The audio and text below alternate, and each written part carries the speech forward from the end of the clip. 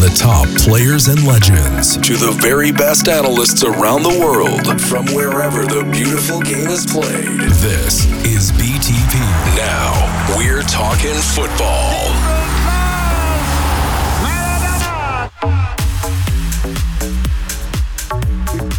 Yes, hello folks, welcome to weekly Manchester United show. Which is always fun, but I'm joined with the magnificent Jonas Guevara, Che Guevara, which you all find him. Everyone knows who he is. My Norwegian comrade and great friend immediately after the Leipzig game.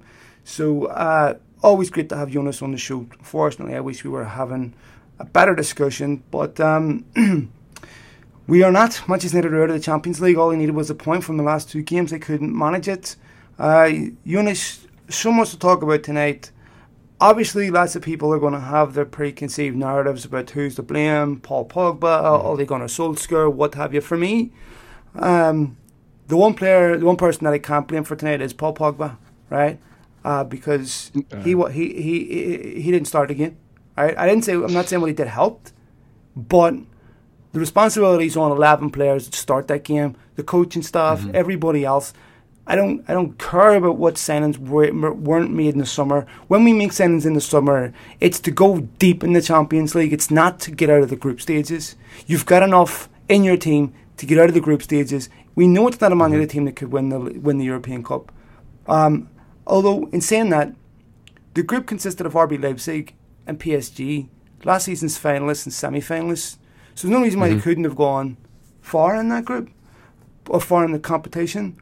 But tonight, just like last season, Jonas, where we lost 3 semi-finals, and the same attributes showed up tonight while we lost those semi-finals, and it feels like we learn nothing. We learn nothing from what's happened in the last 7 years. We learn nothing about what's happened with previous managers. We learn nothing in the transfer window. We can see the same goals every week, and here we are again. We start this game completely listless. A performance saturated with ennui. It was just a terrible, terrible performance and a terrible indictment on a professional football team.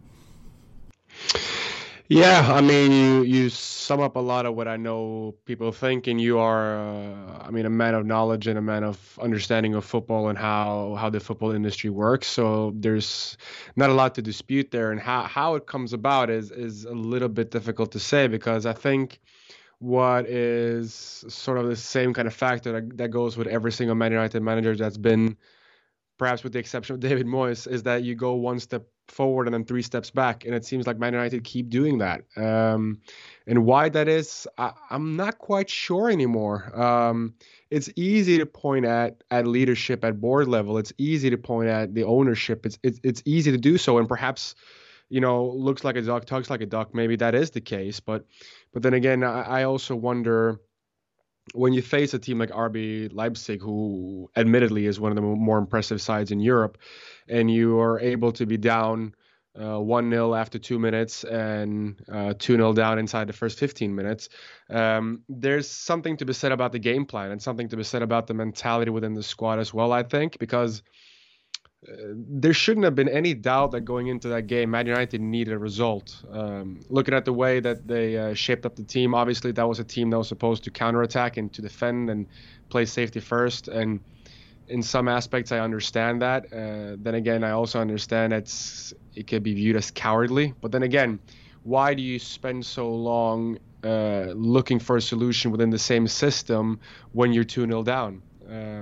Why does it take Ole Gunnar Solskjaer and Manchester United so long to switch it up and try something new? And I think in some aspects you have to blame it on the players as well, because as you said, there's 11 players out there who are supposed to follow a game plan, and they're obviously not able to do so if they concede after 2 minutes. And a guy like Paul Pogba is obviously going to get a lot of blame because of his agent and because of what he said this week, and understandably so as well. But then again, I think it's perhaps a little bit of, how do you explain it? I mean, there's so many factors that lead into the same kind of mess. There's so many. There's an old saying. I'm not quite sure if it's politically correct to say anymore, but I'll use the Norwegian sense of it. It's the more cooks you have, the more mess you have in the kitchen. And at Manchester United, there seems to be too many cooks and too much mess. Jonas, there's so many things to be concerned about. In the thing that they talked about the fact that they don't learn. I've defended Solskjaer, and we'll go through individuals here that I feel are responsible. First of all, collectively United are responsible for this. But I want to make sure that I exclude certain things, because you touched on it there, that we know are ongoing problems. Yes, it's easy to blame the owners. It's easy to blame United not spending all that there. That is not relevant. Okay, what happened tonight had nothing to do with any of those factors. That shows up in other areas. That shows up when you get to a semi-final and you're playing against the top teams and you don't have enough. It doesn't show up against RB Leipzig. All right? It shouldn't anyways. No. You don't have enough quality in that team. Take a look at their defence tonight. Right? So the defence of David De Gea, a guy that within a year or two ago was in the discussion for one of the best goalkeepers in the world. He's certainly one of the best paid goalkeepers in the world. Right? If not the best paid. Yeah. You got Harry Maguire. Okay, I think he's still the most expensive defender in the world. All right, he is. Okay, you've got Victor Lindelof that cost circa 30 million. All right, you got Alex Telles, right, who is widely regarded as one of the top fullbacks in the game. Right, you've got Aaron Wan-Bissaka that's supposedly the same. Luke Shaw. It's a back five that consists of players that were bought in the transfer market. Not like you were amazed to go with kids, right? and so then you go into the midfield. Scott McTominay, who's starting to worry me, right? Because he hasn't played well in a long time. Poor. Bruno Fernandes, one of the best midfielders in the world. And we need to be really careful about Bruno Fernandes' mindset, because United won't keep a Bruno Fernandes forever, right? No. Nemanja Matic, that just got a new contract, so clearly United value him. Up front, Rashford and Mason Greenwood. Now, it's not acceptable for me to make excuses for Marcus Rashford anymore. It's acceptable to make them for Mason Greenwood. Marcus Rashford and Mason Greenwood front pair and almost cost United the game against Southampton, doing exactly the same thing, missing gilt-edge opportunities, which you need to take. Edison Cavani, come on, change the game. Right now, Mason Greenwood's a magnificent young talent, and so. But the fact is that what showed up again tonight was Marcus Rashford still misses too many opportunities. Right, if they take one of these opportunities, United are through. These things matter, right?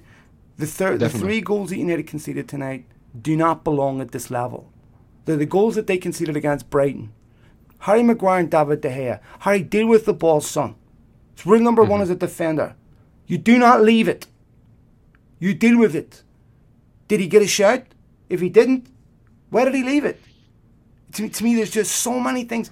That, and again, the United looked most dangerous, Jonas, when?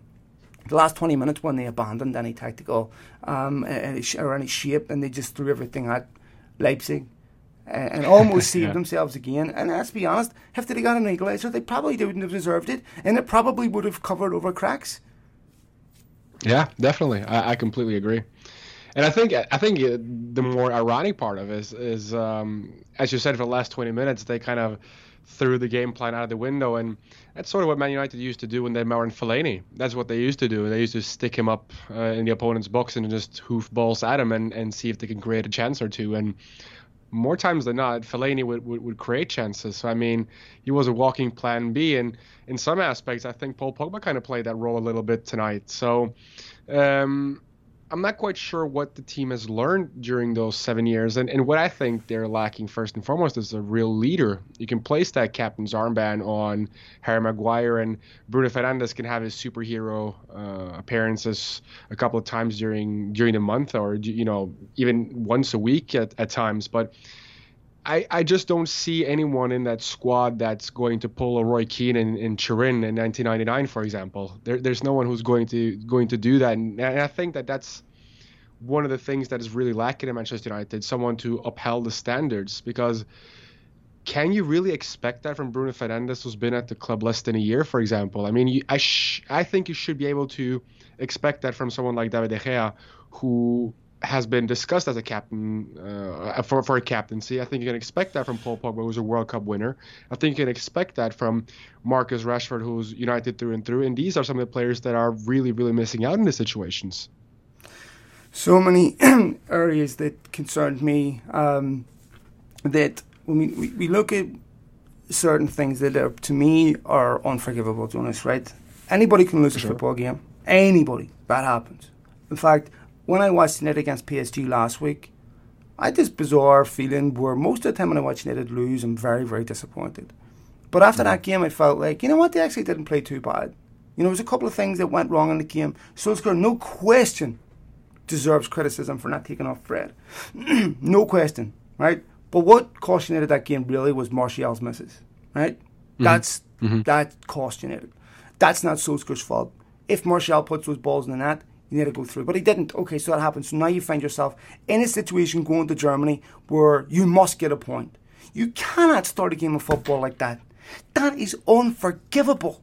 Now, and yes, Solskjaer takes some of the blame, but you're a professional footballer. That is like a boxer walking into a ring and his mind being completely somewhere else and getting dropped twice in the first round, expecting to come back and win a fight. It's definitely. It was the players themselves had to take the blame too. Aaron Wan-Bissaka is far too narrow. What is he doing that narrow? Why isn't he going man for man against Angelino and start? Well, look at when United attacked. What did RB Leipzig's fullbacks do? They pressed the ball. They stopped the crosses coming in. Why can't we do that? Why do we leave so much space? Angelino just scores a minute and a half. Why? Because Wan-Bissaka gives him 20 minutes to control the ball and shoot. 5 minutes later, he stands and watches him take a cross and put it in that back post. Nobody tracks the runner from midfield because they're not sure how to play the system. At least that's how they looked. And here you are, 2-0 down, conceding 2 goals at this level that honestly I expect to see on a training ground or at a Live Aid concert where you've picked 2 charity teams and Freddie Mercury or Rod Stewart's doing centre half. Because that is unacceptable, mate. I'm sorry, like that is something that as a coaching staff you own. That is something Solskjaer, Michael Carrick and Kieran McKenna own. That is unacceptable. And if your players go out and do that, okay, there's certain things as a coach you're responsible for, as a manager, whatever you want to call it. One of them is to make sure your team is mentally focused and prepared for what is going on. Okay? Yeah. They didn't I kind of liked your... I gotta say though, I kind of liked your boxer walking into a fight without really putting their guard up. I mean, Istanbul Başakşehir has to be the Buster Douglas to Manchester United's Mike Tyson in that game in which Istanbul won 2-1, because obviously that was a sense of not rating your opponent, much in the same way that Tyson didn't rate Buster Douglas. So, and obviously Buster Douglas had the night of his life, and maybe Istanbul Başakşehir had the night of their lives at that time as well. But then again, you cannot leave things like this up to chance, and I think Man United have done that on a couple of occasions this season, especially in the Champions League. I mean, the defensive display against Başakşehir is worth almost an episode in itself. And again, when you away from home, that was away from home as well, but away from home, you're not able to be more focused and more, I suppose, within the system. It's a fallacy, and it's something that has proved detrimental to Manchester United in the past, and it's proven detrimental now. I remember when Man United went away to Wolfsburg a couple of years ago when Louis van Gaal was the manager. Same thing again. It was, defensive fallacy upon defensive fallacy. I remember Chris Smalling had a horrible game that time. And it was just, I don't know how to put it, but I think that almost regardless of what manager you have, unless there's a change of, mindset and sort of not looking for a leader, but trying to nurture one more so instead, I don't know if Man United are going to change, I think Jose Mourinho managed in his first season to create something that seemed like a nucleus, and obviously he had like the born leader in Zlatan Ibrahimovic to sort of guide Manchester United, and then Zlatan got injured, and that sort of fell apart, and then eventually there was no one to replace Zlatan's presence in that team, because I mean Wayne Rooney, bless him, he didn't really live up to the level anymore, and the players that they brought in were natural leaders. I mean Lukaku fine. I think he's been criminally underrated by a lot of fans, and he's proven himself to be one of the best strikers in the world at Inter. But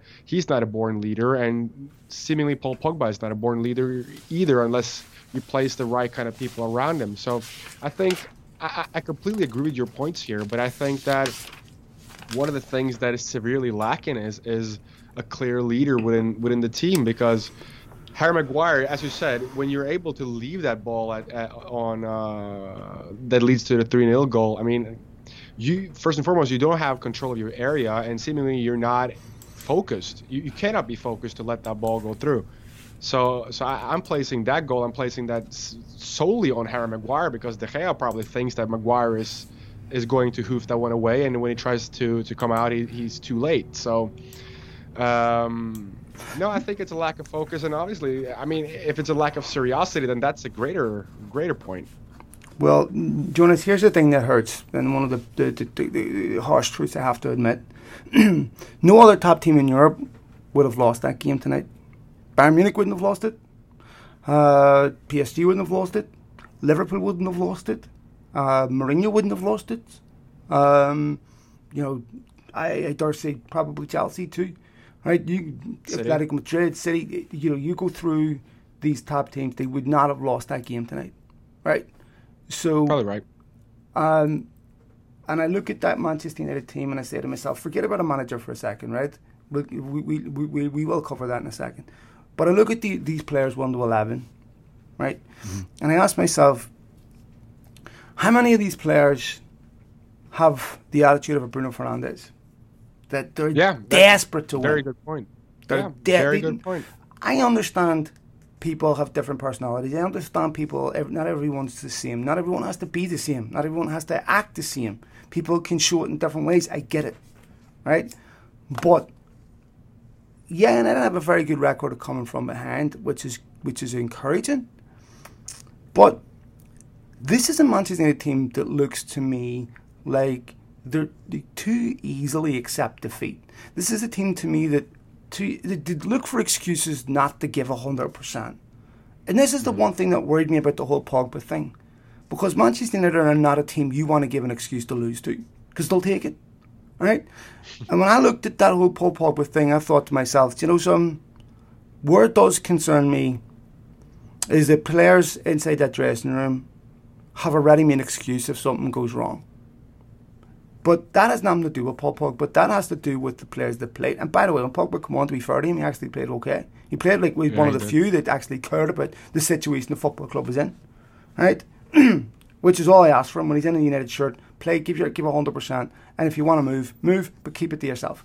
Right? So when I looked at the reasons why United lost that game tonight, those reasons were present against Southampton. Those reasons were present against Spurs. Those reasons were present against West Ham at the weekend. And Spurs were good enough to punish United. West Ham and Southampton weren't. Leipzig were good enough to punish United. PSG were good enough to punish United. And I have a concern about what will happen at the derby at the weekend. So this is a United team, man, that if I'm an opposing coach, I look at them and I say, forgive me for using this word, but they're pussies. All right? These are players that don't start a game with any intensity. Right? What are they thinking about? What they watched on Netflix last night? It is completely unforgivable that you come out and play a football game like there's somewhere else who's more important for you to be. And so I'm serious, mate.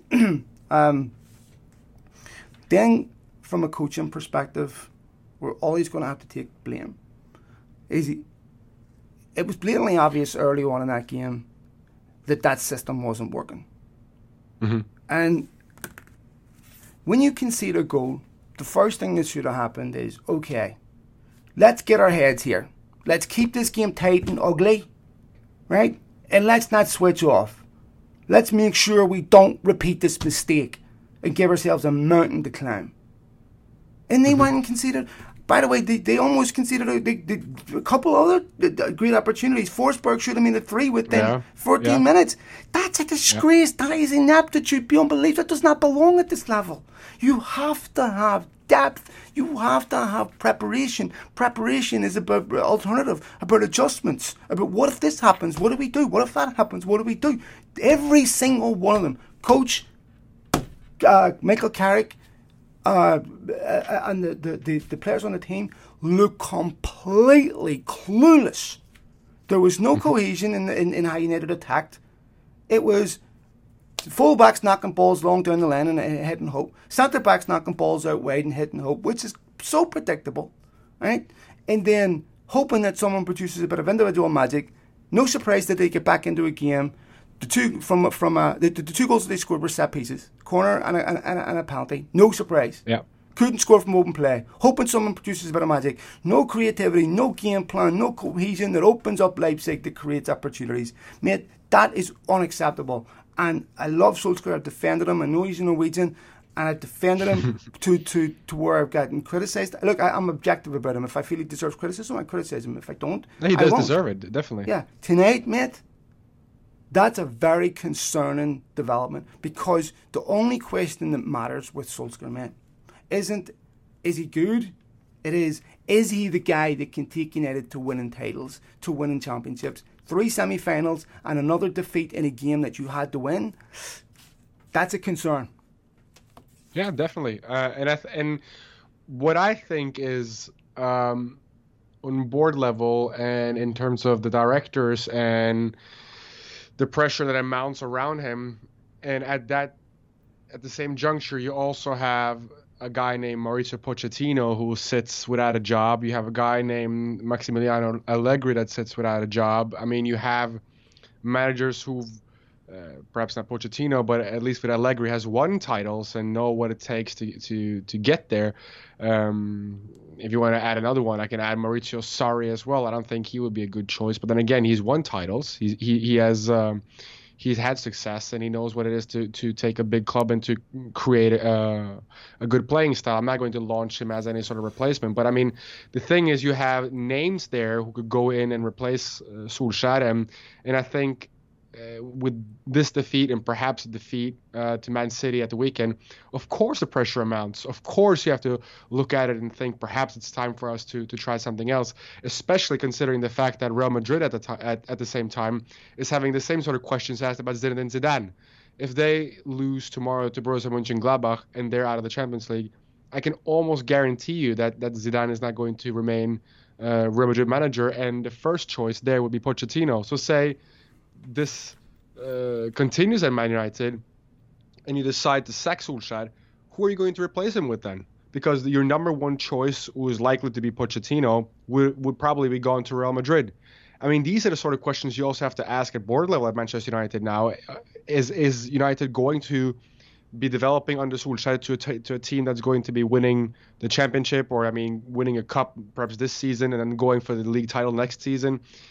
I think the question is out there, and I think the answer as of right now is a quite resounding no as to whether or not Solskjaer is the man. But at the same time, it's kind of strange saying this, and you kind of have a feeling, at least I do at the back of my head, that they're probably going to win against Man City now, because that's become sort of this weird Jekyll and Hyde-ish aspect of this team. They can look like they could beat Bayern Munich 5-0 one game, and then they lose 2-1 to Istanbul Başakşehir the next game. You never quite know which team is going to show up, and I don't know how much you can place that on just the manager. Then again, this is football, and football works in this way. If the team doesn't perform, the manager has to go.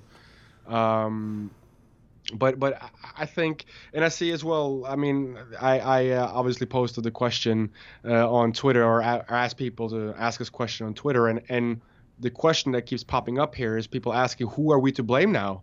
And I really don't know who Man United fans are to blame anymore, because you can point fingers in every direction and someone probably has a bit of the blame.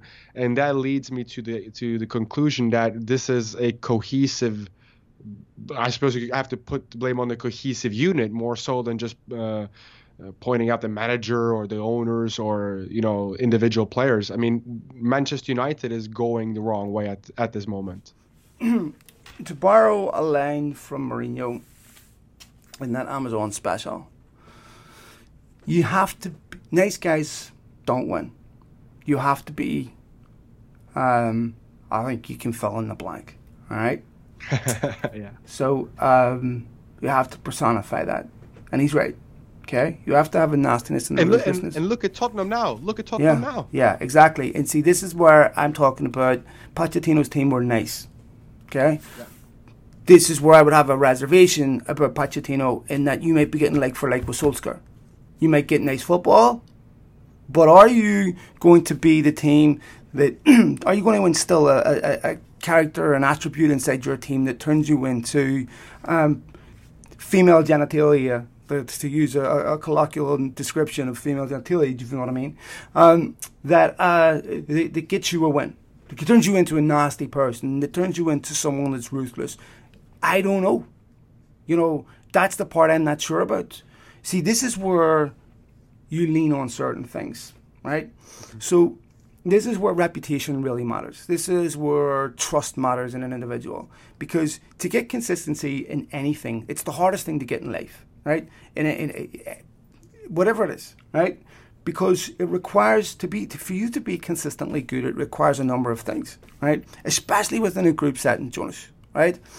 Because you can find exceptional individuals like Cristiano Ronaldo that's consistent, right? Because of the way they live their life. They do everything they possibly can to win, okay? But those people are rare. So then you have to get, you have to set an environment at your workplace that demands this. Otherwise, there's consequences. The problem with United is it's a business. And it's demonstrated with Paul Pogba.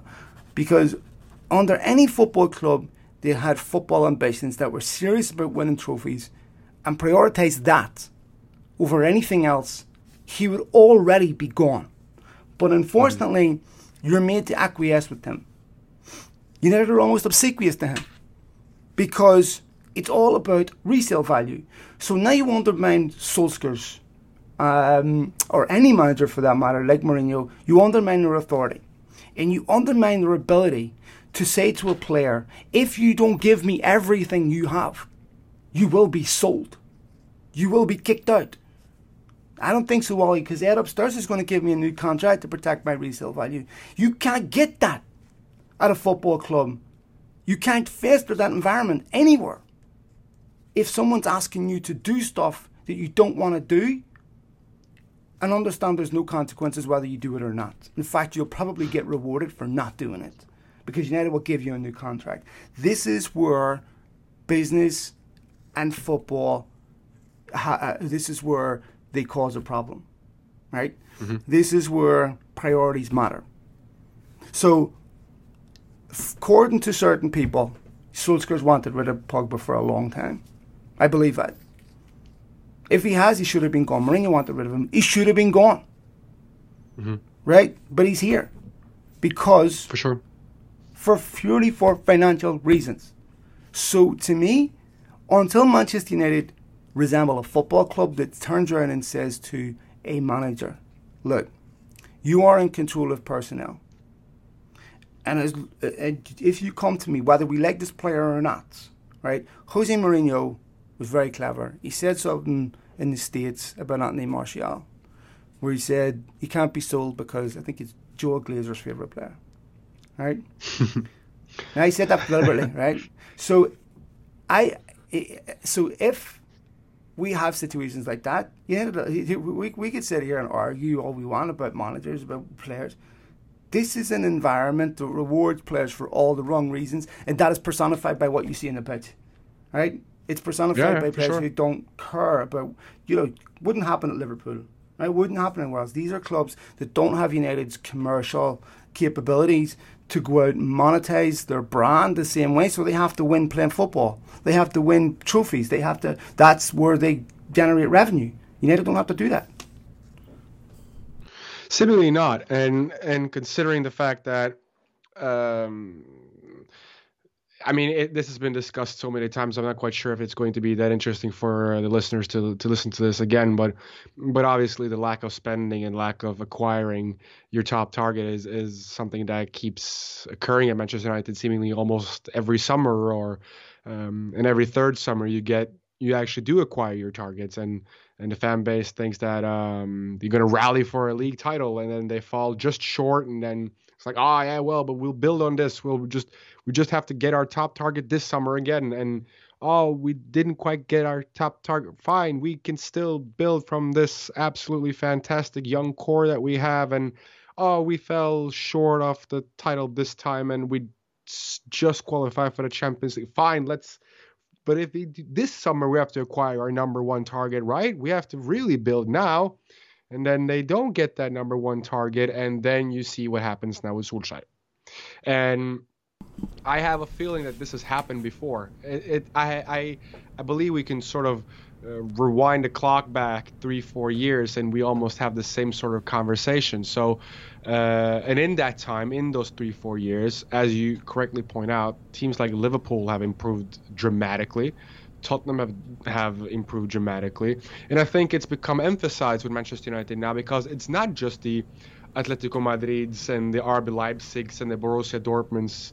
It's the teams that are close to you. It's the teams that affect your local value, and that makes you become even more scrutinized in terms of both your local press and obviously the national press, and in terms also the international press. And I think that eventually that's going to hurt the brand that is Manchester United. I don't think that you can make chicken salad out of chicken shit all the time. And I think Manchester United are at the point now where they're now going to be able to do so. But then again, as you correctly point out, you seemingly get awarded for not doing much at the club. And I also think that the what do you call it? The extension clause, or the thing that they put into almost every contract now, where they can extend the contract by a year. Number one, I think it's in a way it's clever because it protects your resale value, obviously. But why do you put that in contracts if you're not going to aim to keep that player beyond his contract anyways? I always thought that, is that because you don't think of attaining or reacquiring that player or signing him to a new deal beyond his current deal, so you know that when he's going to run down his deal, you can sort of just extend that with another year and be able to sell him? Does that mean that you already have sort of a resale aspect of any purchase that you get? I just think that, as you point out, it's run more like a business than a football club. Now I don't know if Mohamed Salah and Sergio Aguero and Harry Kane and Heung-min Son all have the sort of clause in their contracts, but the fact of the matter is we don't think about these things because those teams are delivering on the pitch and they're playing good football and these players are performing, whereas the Manchester United players are not, and these topics become what we speak about. Look, Jonas, this has been a problem for a long, long time, okay? And United, when you go back to Ferguson, right? And I've talked to people who work at United, they've emphasised this, Ronnie Mullenstein being one of them. When the transition happened from Ferguson to David Moyes, one of the things that illustrated was the fact that a couple of things. First of all, it was a redistribution of power within the football club. Ferguson was the autocrat, right? He made the final decisions on everything. So what you had was a number of little minions that were looking at this going, I'm going to get, that's not my power. That's not I'm going to be the one that runs this football club, okay? So that's when you transitioned from part football club, part business, to 100% business that happens to play football. So now that power was given to people that know nothing about football and also pay no consequence for knowing nothing about football. Okay? The only people that pay consequences for knowing nothing about football are the managers. Or sorry, for not performing to a certain level, are managers, because they're the easiest to get rid of. Players don't pay consequences. Look, Marcus Rojo, what is he doing at this football club? Yeah. Eric Bailly, what is he doing at this football club? Right? You can't bring in centre-backs because they're counted as two centre-backs. They're not centre-backs. They're not football players. How on earth can you count them? They're not. Right? Mm-hmm. They're employees who happen to show up, but they're not serious considerations. And if that is part of the reason why you can't bring in the players that you need to be where you want to be. Again, this is where a problem with the club being run solely as a business is a problem. So you have a situation where you've now got people picking managers, right, who don't know how to pick one because they don't know what it takes to be successful. They don't know what it takes to see. If you sat, make no mistake about this, right? Make no mistake about this. Louis van Gaal and Jose Mourinho got that job for a couple of different reasons. Van Gaal got the job because he's experienced, because he has a track record of being successful, right? At big clubs like Bayern Munich, like AC Milan, or Bayern Munich, like Ajax, Barcelona. Barcelona. Okay? Mm-hmm. That's why he got the job. Now, at no point, because they're not capable, or were the football committee, or whatever they want to call it, did they sit down and say, but why is Van Gaal being successful? And what does his football look like? What Ajax and Barcelona are identical football clubs. And if you wanted to pick another one that resembled them, it would be Bayern Munich. All right? Mm-hmm. Now, I spoke to Franz Hoek, and what he told me off the air, Jonas, is heartbreaking. All right? Now, when you go to a club like Bayern Munich, all right, or Barcelona or Ajax, of course, Barcelona and Ajax are cousins, right? But let's just Bayern Munich, okay? This is a football club that and I'll give Solskjaer's credit, he's done this at United, to be fair, and laid the foundations. But when you look at this football club at the very bottom, all right? So Bayern Munich, from their youngest age group to their first team, all play the same way. Same system, same everything. So they can almost surgically take a player from their youth team and put them into their first team, and they don't look like what we saw tonight. They don't look completely clueless. They don't know what they're being asked to do. They know exactly what they're being asked to do. They know exactly what's asked for them. They know exactly how to fit in. And they'll say to a manager, you can come here, you can bring in a couple of your own players, but this is the way you've got to play. All right? This is our identity. So, fine. You adjust to them, but to be fair to Bayern Munich, they have a culture in place. Even the money men at Bayern Munich are football people, okay? So they get it. So everything is built around football success. That is the barometer of success and failure. If you're not successful on the pitch, you're not successful. Okay, that's not the barometer at Manchester United. So you have an infrastructure in place that if you get an injury, you've got depth. If you get an injury at United, you don't have depth. All right?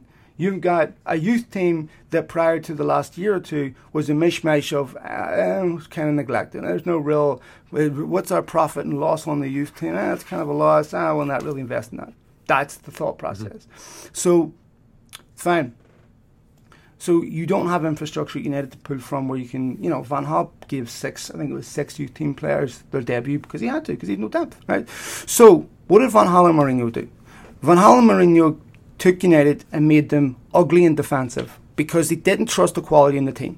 They said, look, this team doesn't have the quality to open up and play expansive football. So you play a game that reduces percentages, all right? That says, okay, we have a better chance of winning this game if we play for set pieces, if we make it ugly, but if we open up, we're going to get beaten because they got better quality than us. That's what Mourinho did. That's what Van Gaal did, all right? So, fine. They never got the quality that they needed, and United never truly understood what it was that made both of them successful. Mourinho, you have to support him completely. You have to let him do what he's doing at Tottenham. You have to let him bring in players that you don't like, that may not have massive resale value, and that may not, have massive commercial value. I mean, certainly I wouldn't care about Haaland's resale value right now if he scored the goals to put United through tonight, right? Or to put them top of the league, or to have won those semi-finals last season. It'd be totally irrelevant, okay? But, again, business trumps football. So, sorry, this is a long-winded report. No, you're passionate. You're passionate. That's all. Sorry, but the thing is, so there's the infrastructure is being destroyed at United, right? So Ferguson goes, the power goes that was once given to Ferguson to the people above him who don't know what they're doing. Now, they're not bad people, nice people. Ed Woodward's a nice guy, Really nice guy. If you meet him personally, I will not say anything bad about him personally. I'm talking purely in a professional sense. Okay? Yeah. Just like Paul Pogba, I've had the privilege of meeting Paul Pogba. Absolutely lovely human being. A gentleman. Right? But again, professional. So the power went to the top, Jonas. And it's just been made an absolute mess of. So nobody learns.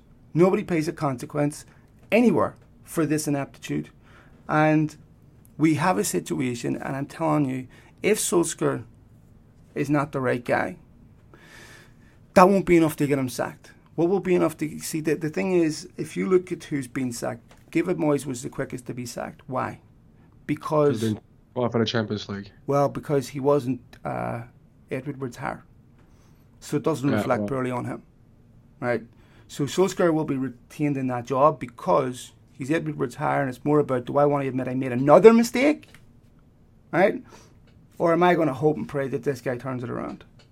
So to me, I think that we have this situation because this is about individuals, their ego, about what's best for them, about what's best for Joel Glazer, about what's best for Edward Woods. And it just so happens, coincidentally, that the three best people to run this football club all went to Bristol University. Yeah. I think one of the issues that needs to be underlined here is you were comparing Man United to Barcelona, Ajax, and Bayern Munich. And one distinct difference between those three clubs and Man United are also that those clubs are they don't have a sole owner. They don't have one person that sits at top. Barcelona are run by their members. In Germany, they have the 50+1 rule, which means that the fans have to own 51% of the club. Then again, there's a lot of scrutiny around that, considering RB Leipzig managed to get around that. And I'm not quite sure how the thing works in Ajax, but I think I do believe there's some membership thing there as well. Whereas Manchester United, they do have a sole owner at the top, the Glazer family. I mean, it used to be Avram Glazer, but obviously he's passed away. So it's his sons and daughters that run the club. And I don't know them. You've obviously met people in and around the club, so you know more about this than me. But I would assume, and this is being from a business standpoint, they're in it to earn money. They're in it to benefit from it. And I'm not saying that they don't care about how Man United are doing, but would you really blame them if they didn't? Because they're really not there to benefit the club, and I think that's become quite clear. And I don't understand.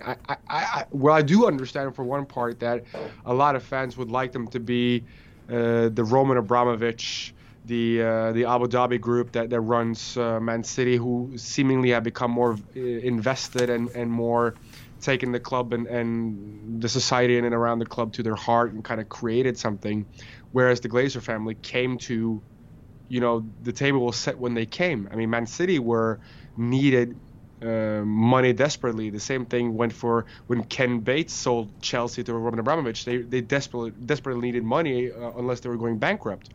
Whereas Manchester United were one, if not the richest club in the world when the Glazer family bought them.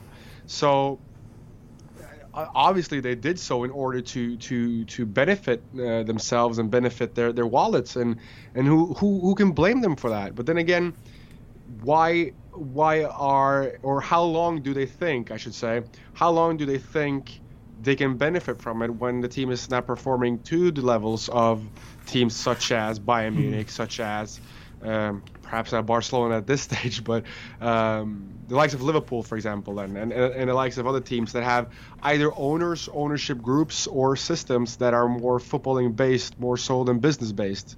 Because in the long run, it's not going to be beneficiary to Man United as a footballing institution, or to the Glazer family as a family and an enterprise of business more so than anything. And I think therein lies the great question, and therein also lies the question, why haven't Man United hired a sporting director, a director of football, to sort of keep the blueprint alive, to keep sort of the, I suppose, something to be a sense of identification for the club. I don't know if that has been discussed or not. I know that It's been reported many a times that they've been looking at doing it. The fact of the matter is they haven't done it, and that is also pissing a lot of people off, considering the fact that all the clubs we mentioned have that model, and all those clubs are quite successful based around the fact that they've hired footballing people in those sorts of positions to be able to, when a Jurgen Klopp leaves Liverpool are going to remain in the same direction because they have a person that sits above him that will be able to keep that intact. The same goes for Barcelona, who fire sporting director more than they fire coaches, and Bayern Munich have been able to do the same thing, keeping sporting directors. Now they have Hasan Salihamidzic, who is, I've actually texted with him, and he's incredibly nice and incredibly genuine in the way that he at least talks to people. And he seems to be someone who cares a lot about the club, and obviously he's played for the club and played against Man United, I believe, as well. I believe he played the final in 1999 against Man United. He did. He also played in the group stages too. Yeah, he scored in the group stages, didn't he? In that 2-2. Yeah, very good player. And obviously we can reminisce about players who played against Man United and now have managerial or director roles at clubs that Man United should aspire to become like. What does that say? I mean, there's not a lack of people that I believe would like to give back to Manchester United. The likes of Gary Neville, the likes of perhaps Edwin van der Sar, who has a director's role at Ajax.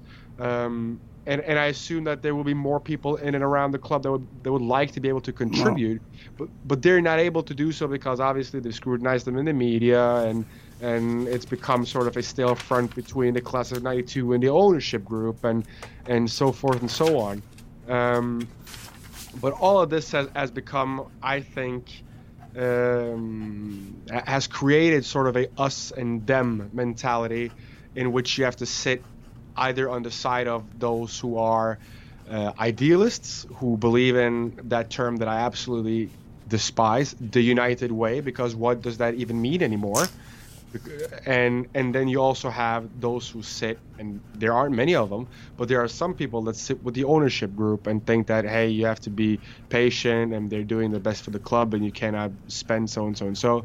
COVID-19 thing. Yeah. Oh, you know the arguments. You've heard all of them. If you're on social media, you've seen them. But there are two fronts here, more so than, no pun intended, a united front to actually find out what is the issue and how can this issue be resolved. And I'm not speaking just about the supporters here, because the supporters are more so in line with the idealism, which I completely understand, because a football supporter should be an idealist. A football supporter is the paying customer, and he and her should be able to demand what they want from what they pay to see, and from the season tickets they pay, the shirts they pay, and so forth and so on. Sorry, Jonas. But I think no problem. I just think that you have to find a way and a common solution for everyone to in a way. I'm flabbergasted why there hasn't been a supporters forum, for example. I know that there was one that was that I believe the BBC had something about where Ed Woodward showed up and he said one or two things, but it's never sort of been broadcasted, or people haven't been able to speak their mind about it. It just seems that like Manchester United in the past, what should we say, past 10 years, I suppose, because it happened under Ferguson as well, have distanced themselves more from their roots and from the people that make Manchester United, which are the supporters, and also are the players that made Man United, the legends of the club, the Gary Nevilles of the club, the Paul Scholes of the club, the Phil Nevilles of the club.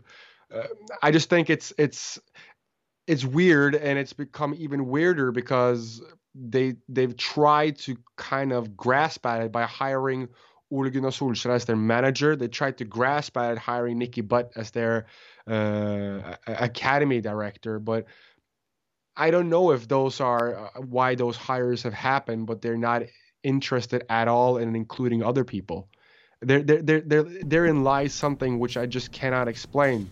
And I have no idea, because if it's only because of media scrutiny, then that club is in bigger trouble than you and me can even imagine, I think. Well, I think there's a number of reasons. We won't go on too much longer. I've been doing this for 50 minutes, and I appreciate everyone listening in. I know it's late where you are, but I think first of all, director of football.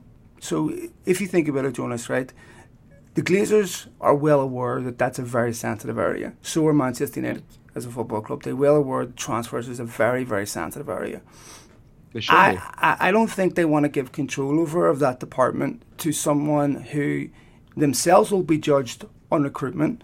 So when you're sitting in an interview with someone like Edwin van der Sar and say, look, Edwin, I know you've got a big reputation in football. To be Manchester United's director of football, you're not really going to have final say over who comes in. That's going to be Matt Judge and Ed Woodward. And yeah, you might identify certain players, but you have to accept that Ed's going to put in last-minute bids, and this is our strategy, and it often ends in failure. You have to accept that. And yes, 2 years from now, you might end up getting sacked because the recruitment's been a disgrace. But that's how it is. So it's basically an impotent role. No one of repute is going to take that job. Also, what they're afraid of is someone with a big reputation resigning or whatever and then spilling the beans about this is what really goes on, right? Just like Mourinho did, just like Van Gaal did, okay? Oh, that happened though. Didn't that happen? Wasn't where he didn't spill the beans, but what was his name? Ribalta, the guy who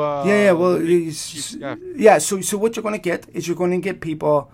If you can't hire so Marcel Brands and all this, right?